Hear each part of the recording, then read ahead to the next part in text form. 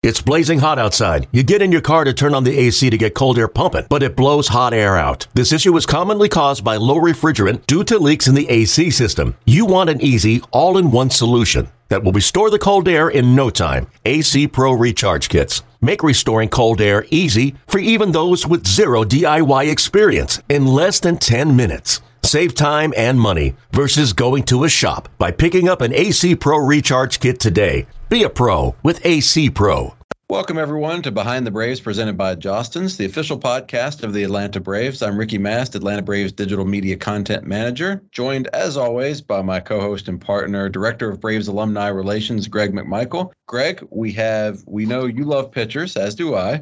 We have one of the young phenoms for the Braves on with us this week. Spencer Strider was generous with his time and agreed to come hang out with us for a little bit. And I got to tell you, and we touch on this in the interview, I'm just fascinated by guys who rise so quickly through the professional ranks. And granted, he's played in college, played at Clemson, so he had that experience. But to make this quick rise through the system like he has, and initially in the bullpen, and now he's worked his way into the rotation, really impressive rise. And we just got done talking with him, an impressive young man too, isn't he? Yeah, very much. I was thinking about, wow. I mean, he's in the big leagues for the second season. I mean, he only came up for a little bit last year, but then I was thinking about, well, he probably spent quite a bit of time in the minor leagues, and it seems like a season probably had some seasoning down there, but no, not at all. Like I think you even pointed out, he had 4 different stops last year, plus the big leagues, and on a team that was really made a huge run, win the World Series. And then he's back in it this year, expectations super high. So I think he has been seasoned by all the movement and the expectations and then having some success. So it's great to see. It doesn't always work out that way. I mean, just because a kid comes out of college and is highly touted and then they start bumping him through the minor leagues, sometimes when you get to the big leagues, it's a totally different challenge.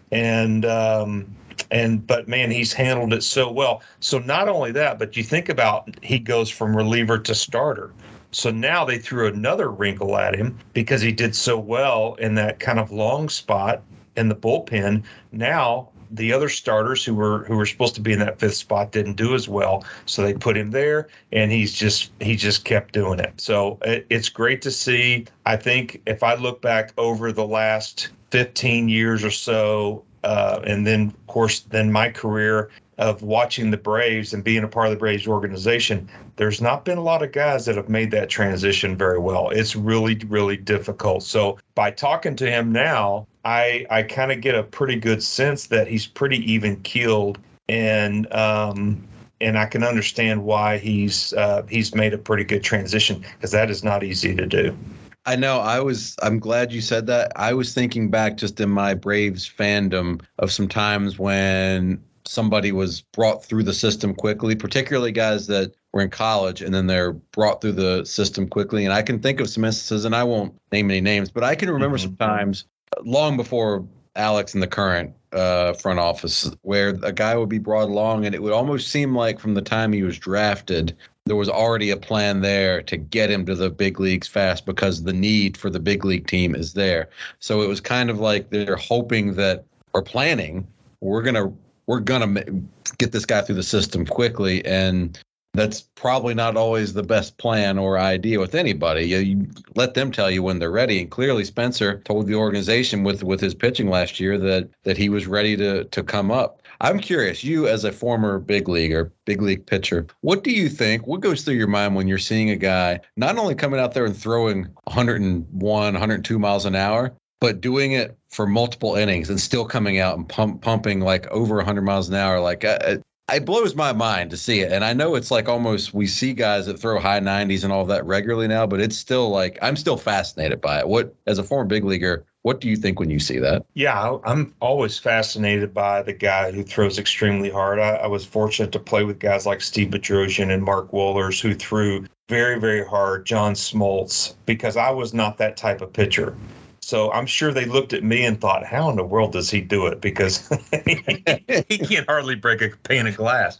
But no, It is fascinating for me, but I will say this. When I pitched, I gave 100%, right? So I did everything my body could allow me to do. He does the same thing. He doesn't overthrow. And it's just that the ball comes out 100 miles an hour. Just like when I would throw, the ball would come out 88, right? But we put the same effort into it. What I love about what he's doing is that he's smooth. He's not overthrowing.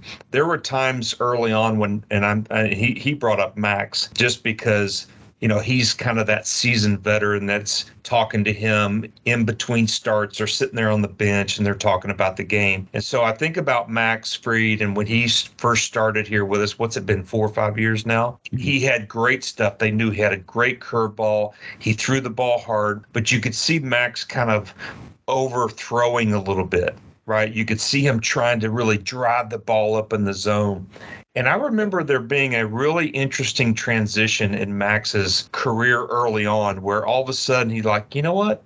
I don't have to do that. I just need to be myself, and my fastball is good enough. My breaking ball is good enough. And so all of a sudden, Max just kind of settled in, and he started utilizing both sides of the plate, up and down, in and out, change-ups, a little bit of a two-seam runner, and the curveball. And then he started throwing the cutter and the slider. And it's kind of like he just kind of settled in. But early on, you could see him overthrowing at times. You don't really see that from him now. And what's amazing is you think about that relationship between Max and Spencer, and then you think about there was some relationship the last couple of years with AJ Mentor and who he was working with. I'm sorry, I'm drawing a blank on his name. Josh Tomlin. Yeah, Josh Tomlin. So you think about Josh and you think about AJ and the relationship that they kind of built and how that really helped AJ, because AJ would come in and start to overthrow. And then all of a sudden you saw him kind of settle into his own, and where he was throwing multiple pitches in the zone and he didn't feel like he had to throw the ball 100 miles an hour. So I love that about what Spencer's doing right now. So I'm seeing a lot of maturity, and maybe that's because Max helping him and learn from some of the mistakes he made early on. But I love seeing that kind of stuff because it is not easy to do at the big league level. A lot of these guys that get rushed through the minor leagues, they don't have the time to experience some failure, and really they don't have time to experience success. They just kind of keep moving them along because they're both sides of the coin, right? You learn from on both sides, but you got to experience both of them. And that's the thing that always worries me about these young kids coming up and are expected to do so much, like Michael Harris, like Spencer Strider, when they get up there and then now they're on the big stage facing the best hitters in the world,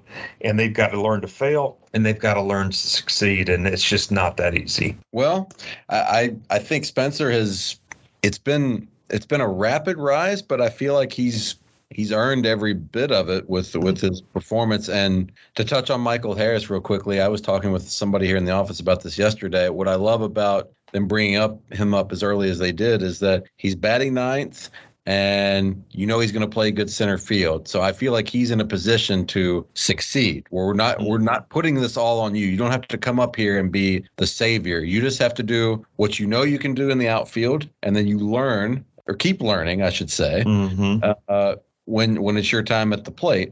And I feel like that process has happened a lot quicker for Spencer, because he came up, if memory serves, the day after the Braves had clinched the division last year, and the playoff seeding was already set. The last series of the year had no bearing on our postseason whatsoever.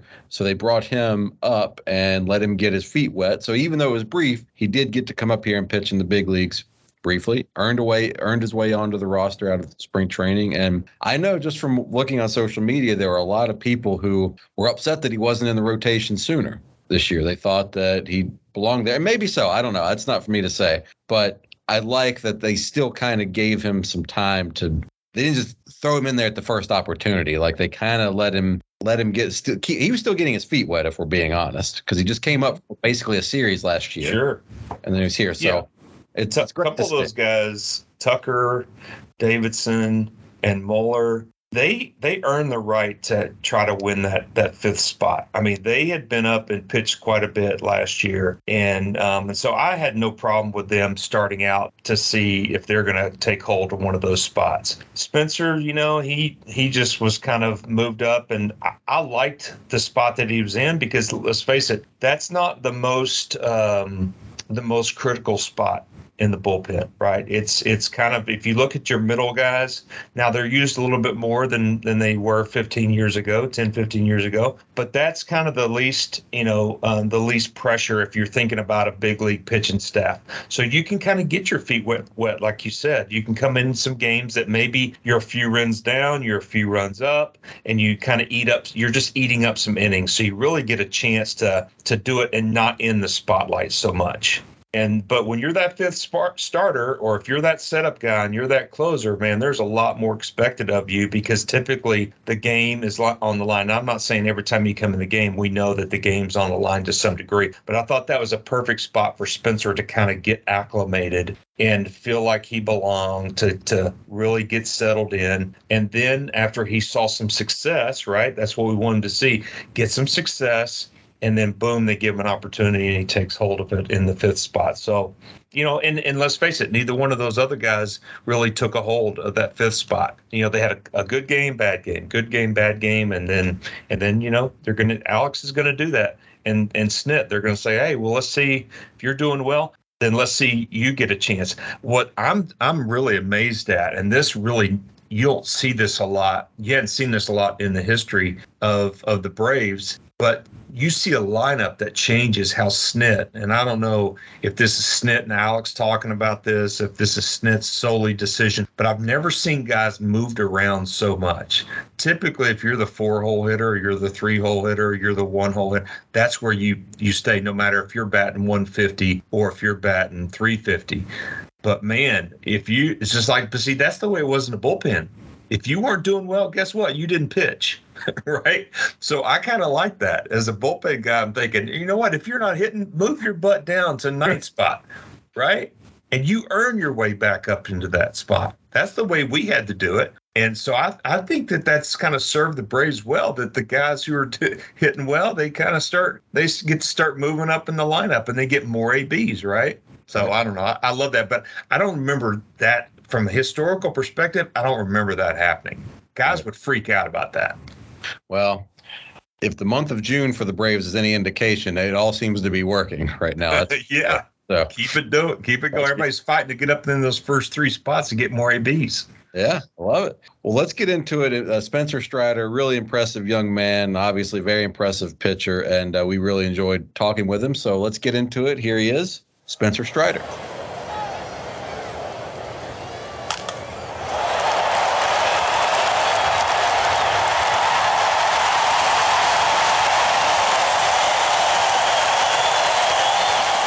Well, hey, Spencer, thanks for joining us on Behind the Braves. I told Ricky it's about time we got some Tennessee boys on this podcast so we can talk about Knoxville and all that good stuff. He's always wanted to talk about Virginia, so we're glad to have you on, and just wanted to talk a little bit about just your journey. I know it's been quick. I mean, bam, you're in college, and then all of a sudden you just have this crazy ascent through the minor leagues. I mean, do you feel like you're adjusting, or you still feel like your head's kind of spinning a little bit? Yeah, there's been a lot of movement in the last year for sure. But it's all good stuff. So makes it a lot easier to deal with the instability when it's good news. So yeah, I mean, it's I feel like this beginning of the season was still a little new. It's still that wow, this is the big leagues kind of feeling. But I feel like I've settled in at this point, and I'm a lot more comfortable.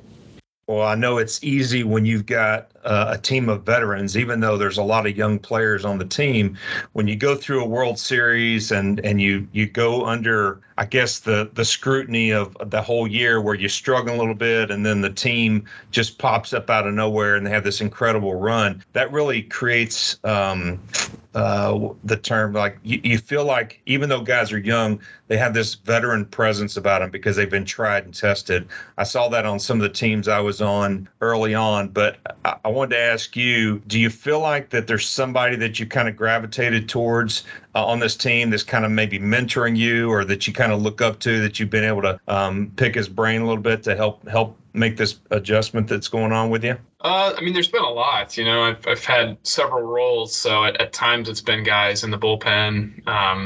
Like Colin McHugh or Will Smith. Some of these guys that have done multiple things and certainly have a lot to offer. Somebody whose role is kind of unstable to start the season, and then but recently it's been Max for sure. I mean, he's always been very mentoring towards me, and he thinks a lot, and he's got a lot going on, and I do as well sometimes, and that can be a detriment if you don't control it the right way. So now that I've been in the dugout during the games, and we've been on similar schedules, he and I have had a lot of good talks, and he sort of came up the same way I did, where he was out of the bullpen and then transitioned to a starter, and so yeah, he's provided a lot of good information for me. I really appreciate him. Is it now that you are in the rotation? I assume that's got to be a lot easier, just preparation, knowing when you're going to pitch, who you're going to face, what day, all that. Has that been a welcome transition for you? Yeah, it's familiar. I've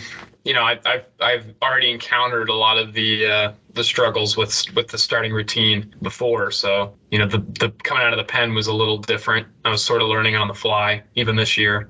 And towards the end, towards recently, I feel like I got into a good routine and sort of embraced the randomness of it. You didn't have time to worry about how you feel, or what time the game's at, or what inning it is. You just control what you can control and jump out there when they tell you to. But having more time to prepare and having the schedule is good if you can manage yourself well. And like I said, I've had experience doing that. I've been a starter most of my life, and so it is familiar. And I like the ability to prepare a little bit more focused. Well, Greg mentioned your quick rise last year. I mean, you're in Augusta, Rome, Mississippi, Gwinnett, and Atlanta, all in the course of 1 year.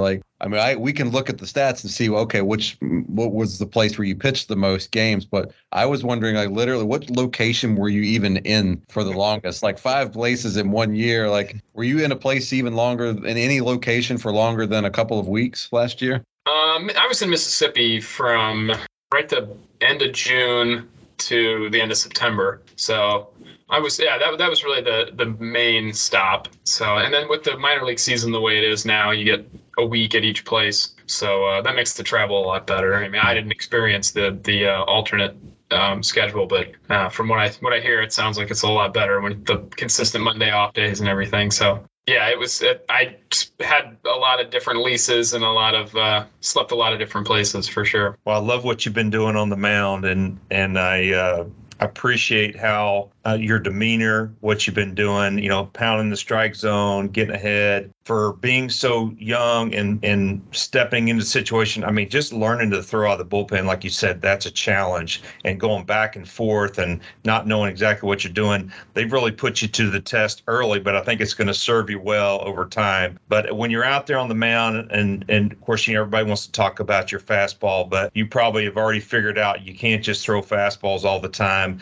especially for 7 innings, right? You gotta mix it up, but you have to understand these hitters, right? You gotta be around a little bit. So is the information helping you, or do you feel like you're just kind of staying in your lane? I know it's really a challenge to get all this information dumped on you, but yet you have strengths, you have weaknesses. So how are you handling that whole transition of learning all these hitters that are at each stop? Yeah, I've always been pretty supportive of the idea that first thing you need to do is understand your strengths, understand what your game is, and then I think you get into trouble when you try and deviate towards somebody else's weaknesses or focus too much on somebody else's strengths, because at the end of the day, I can't become the perfect pitcher for a certain batter. I can only be what I am. I've got the 4-seam fastball, the slider, the changeup. I mean, that's my arsenal. And so a lineup, I may face a lineup of all left-handed hitters who have great batting average against on a 4-seam, but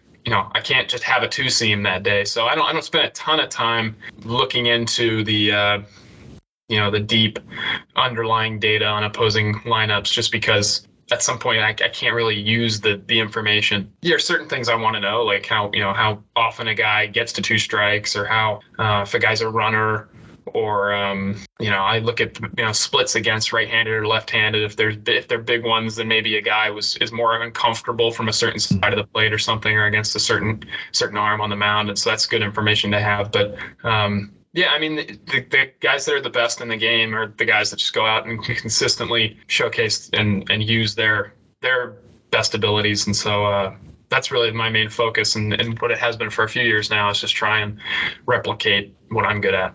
Okay, this is the real hard-hitting question for me.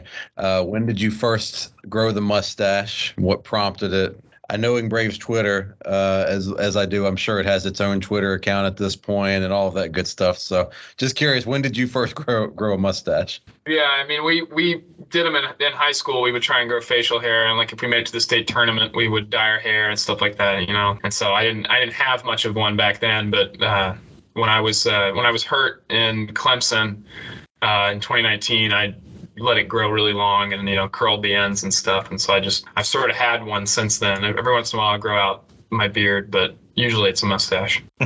Well, Spencer, I grew up right down the road from you. I went to Webb High School, so they were probably, you guys played them quite a bit, I would imagine. And do you go back to Knoxville in the off season? Are you living there, or have you kind of transitioned to Atlanta? Where do you spend most of your time?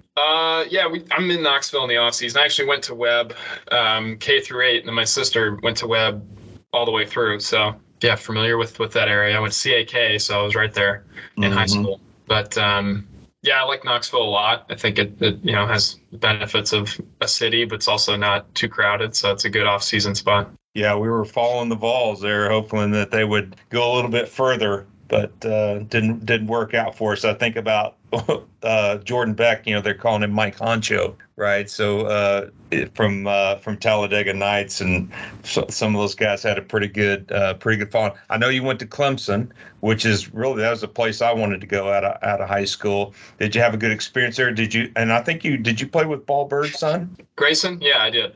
Okay, very good. Yeah, Clemson was great. I not a Tennessee fan, despite growing up in Knoxville. I put them at the bottom of the list of teams I would ever support. Oh man, wrong orange, right? This is my favorite moment in this podcast history. Finally, I love it. So yeah, no, not a Tennessee fan in the least bit. Regretfully had to root for Notre Dame, if you could call it rooting for. Wow. But, okay. Yeah. So. Yeah, Clemson was phenomenal. The coaching staff there was terrific, and they gave me a great opportunity. And unfortunately, I didn't get to play a whole lot just because of my injury, and then the COVID season in 2020. But I think that what I learned the most there came outside of the game, and so yeah, I'm very grateful for my time at Clemson. Yeah, it's a good town. I read that you're a vegan. How did you first get interested in becoming a vegan, and what led you there?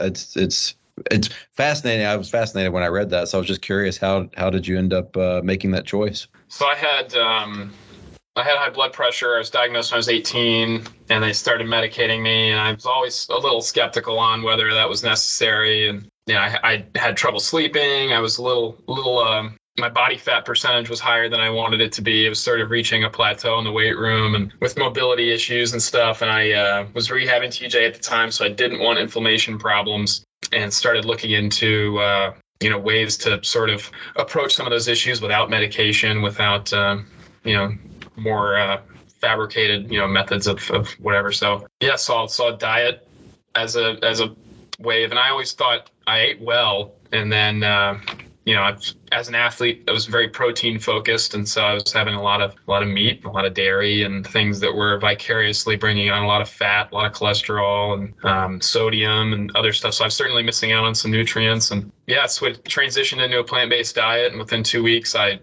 didn't need medication anymore for my blood pressure, and haven't since. And yeah, went from 20% body fat to 13% body fat. Now I'm at 11%. In about 3 months that happened, and rehabbed TJ in 11 months with no setbacks, started sleeping better. And so, yeah, I mean, I felt so much better right off the rip that while it was inconvenient at first to kind of upend your entire dietary lifestyle, it was worth sticking to. Yeah, that's amazing. That's amazing. I think that's one thing I've seen a lot with you guys. You've got so many things down to a science that we we just didn't have that ability to have people around us that were kind of feeding us that information, that allowing us to do some of the things that you're doing. And kind of leads me to my last question with you. I know that you're young in your career just professionally in general, but we talk a lot about routines. We talk about, a lot of people call them superstitions. We call them routines. In baseball, there's so many things. The game is so long over a period of a season that you have to establish a routine. Do you feel like that you have your own established routines? Do you feel like that you've kind of come to some conclusions for yourself, or is that something you're still figuring out? I don't think you're ever perfect. You're always adjusting. I mean, there's always new information, with biomechanics and just mobility research and everything. I mean, that's why it's nice to have great relationships with strength coaches and trainers and people who are constantly studying that stuff and learning more about it. And I don't think that right now we may think we have some things perfected in terms of mobility or biomechanics, but in a year or 2 years, some of that stuff's going to be probably wrong or just antiquated altogether. And so I think you do the best with what you have, and it's just part of being committed to preparation in general. I think there's a lot of people who, let their results or how they feel or various other changing metrics dictate what their routine's like and how they prepare. But I would rather be committed to a plan that's not totally perfect than sort of wavering on all kinds of information and trying to search out something that's changing all the time. So, I've had a similar routine for a long time. Components of it will change as I get new information or a necessity presents itself. But that's also one of the good things about being in the pen this year is I learned what parts of it are truly essential and what things are sort of a luxury for when I'm starting. And at the end of the day, you got to trust yourself. You got to trust your stuff and what you're good at, like I said earlier, and just know that that's who you are, and it'll come out when you have the ball in your hand. Well, Spencer, congratulations on your success thus far. I know Greg and I both love watching you pitch. I know Braves fans do too, and we thank you for taking the time with us today. Yeah, absolutely. Yeah. Anytime. Thank you. Hey, good luck the rest of the way. Appreciate it. Thank you. All right. See you. This episode is brought to you by Progressive Insurance. Whether you love true crime or comedy, celebrity interviews or news, you call the shots on what's in your podcast queue. And guess what?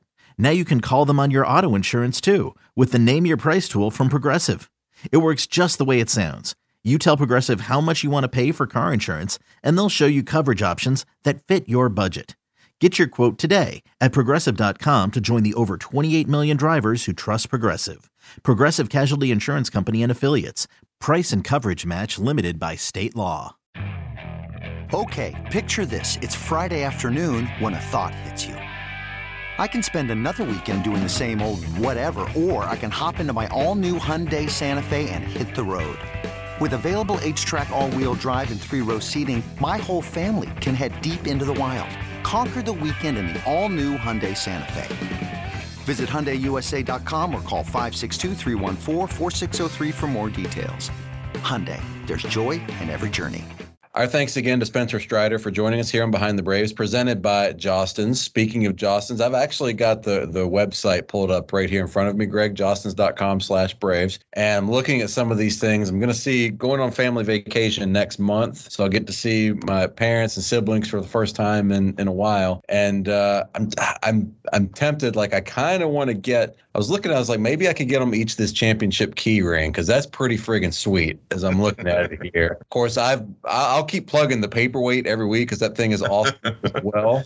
But there's a lot of cool merch on here. So if you haven't already checked it out, go to jostens.com/Braves. A lot of World Series championship and World Series ring inspired merchandise that you can get here, including a limited edition actual World Series ring if you want to go that far. So check it out. A lot of great stuff there. And we're so thankful to Jostens for being our presenting sponsor here on Behind the Braves. Also, you can, right after you're done looking at all the cool merch on jostens.com/Braves, then you just hop on over to braves.com/vote and just vote 5 times every day for all of your Braves to go out to Los Angeles and be on the 2022 All-Star team. Brian Snitker is the National League manager in the All-Star game this year.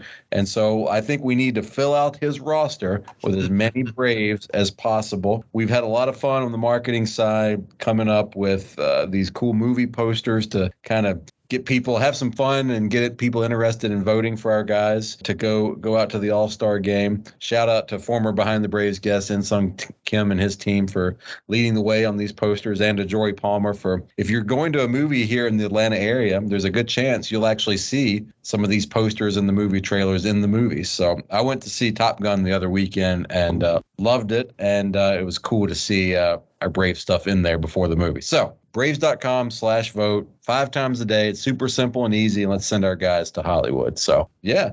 And, hey, Greg, enjoy the beach this weekend. I hear you're taking a little vacation, so you enjoy it.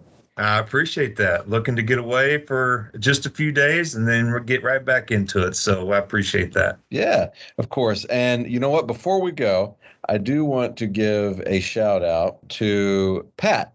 He's a Behind the Braves listener, Pat Douglas. He saw me at Truist Park at a game. I believe it was during the Oakland series. I just heard somebody yell my name. I turned around and it was him. And he brought his son up. They were from up here from Melbourne, Florida, and got to talk with him for a little bit, meet his son. He listens to every episode, and I always appreciate when we see a loyal Behind the Braves listener, get to meet him in person here at the ballpark or in the Battery. So shout out to Pat. We appreciate you and everybody else that rates, reviews, and subscribes Behind the Braves every week. So love it. Love it. All right. Well, Greg, you enjoy the beach this weekend. I'll see you in a couple days, and let's keep this winning streak going. By the time this comes out, I'm hoping the streak will be at 13 games. If it's not, then that means we're 12-1, and that's still really friggin' good. So for the month. So either way, let's keep it going. All right. So for Greg McMichael, I'm Ricky Mast. We'll see you next week on Behind the Braves.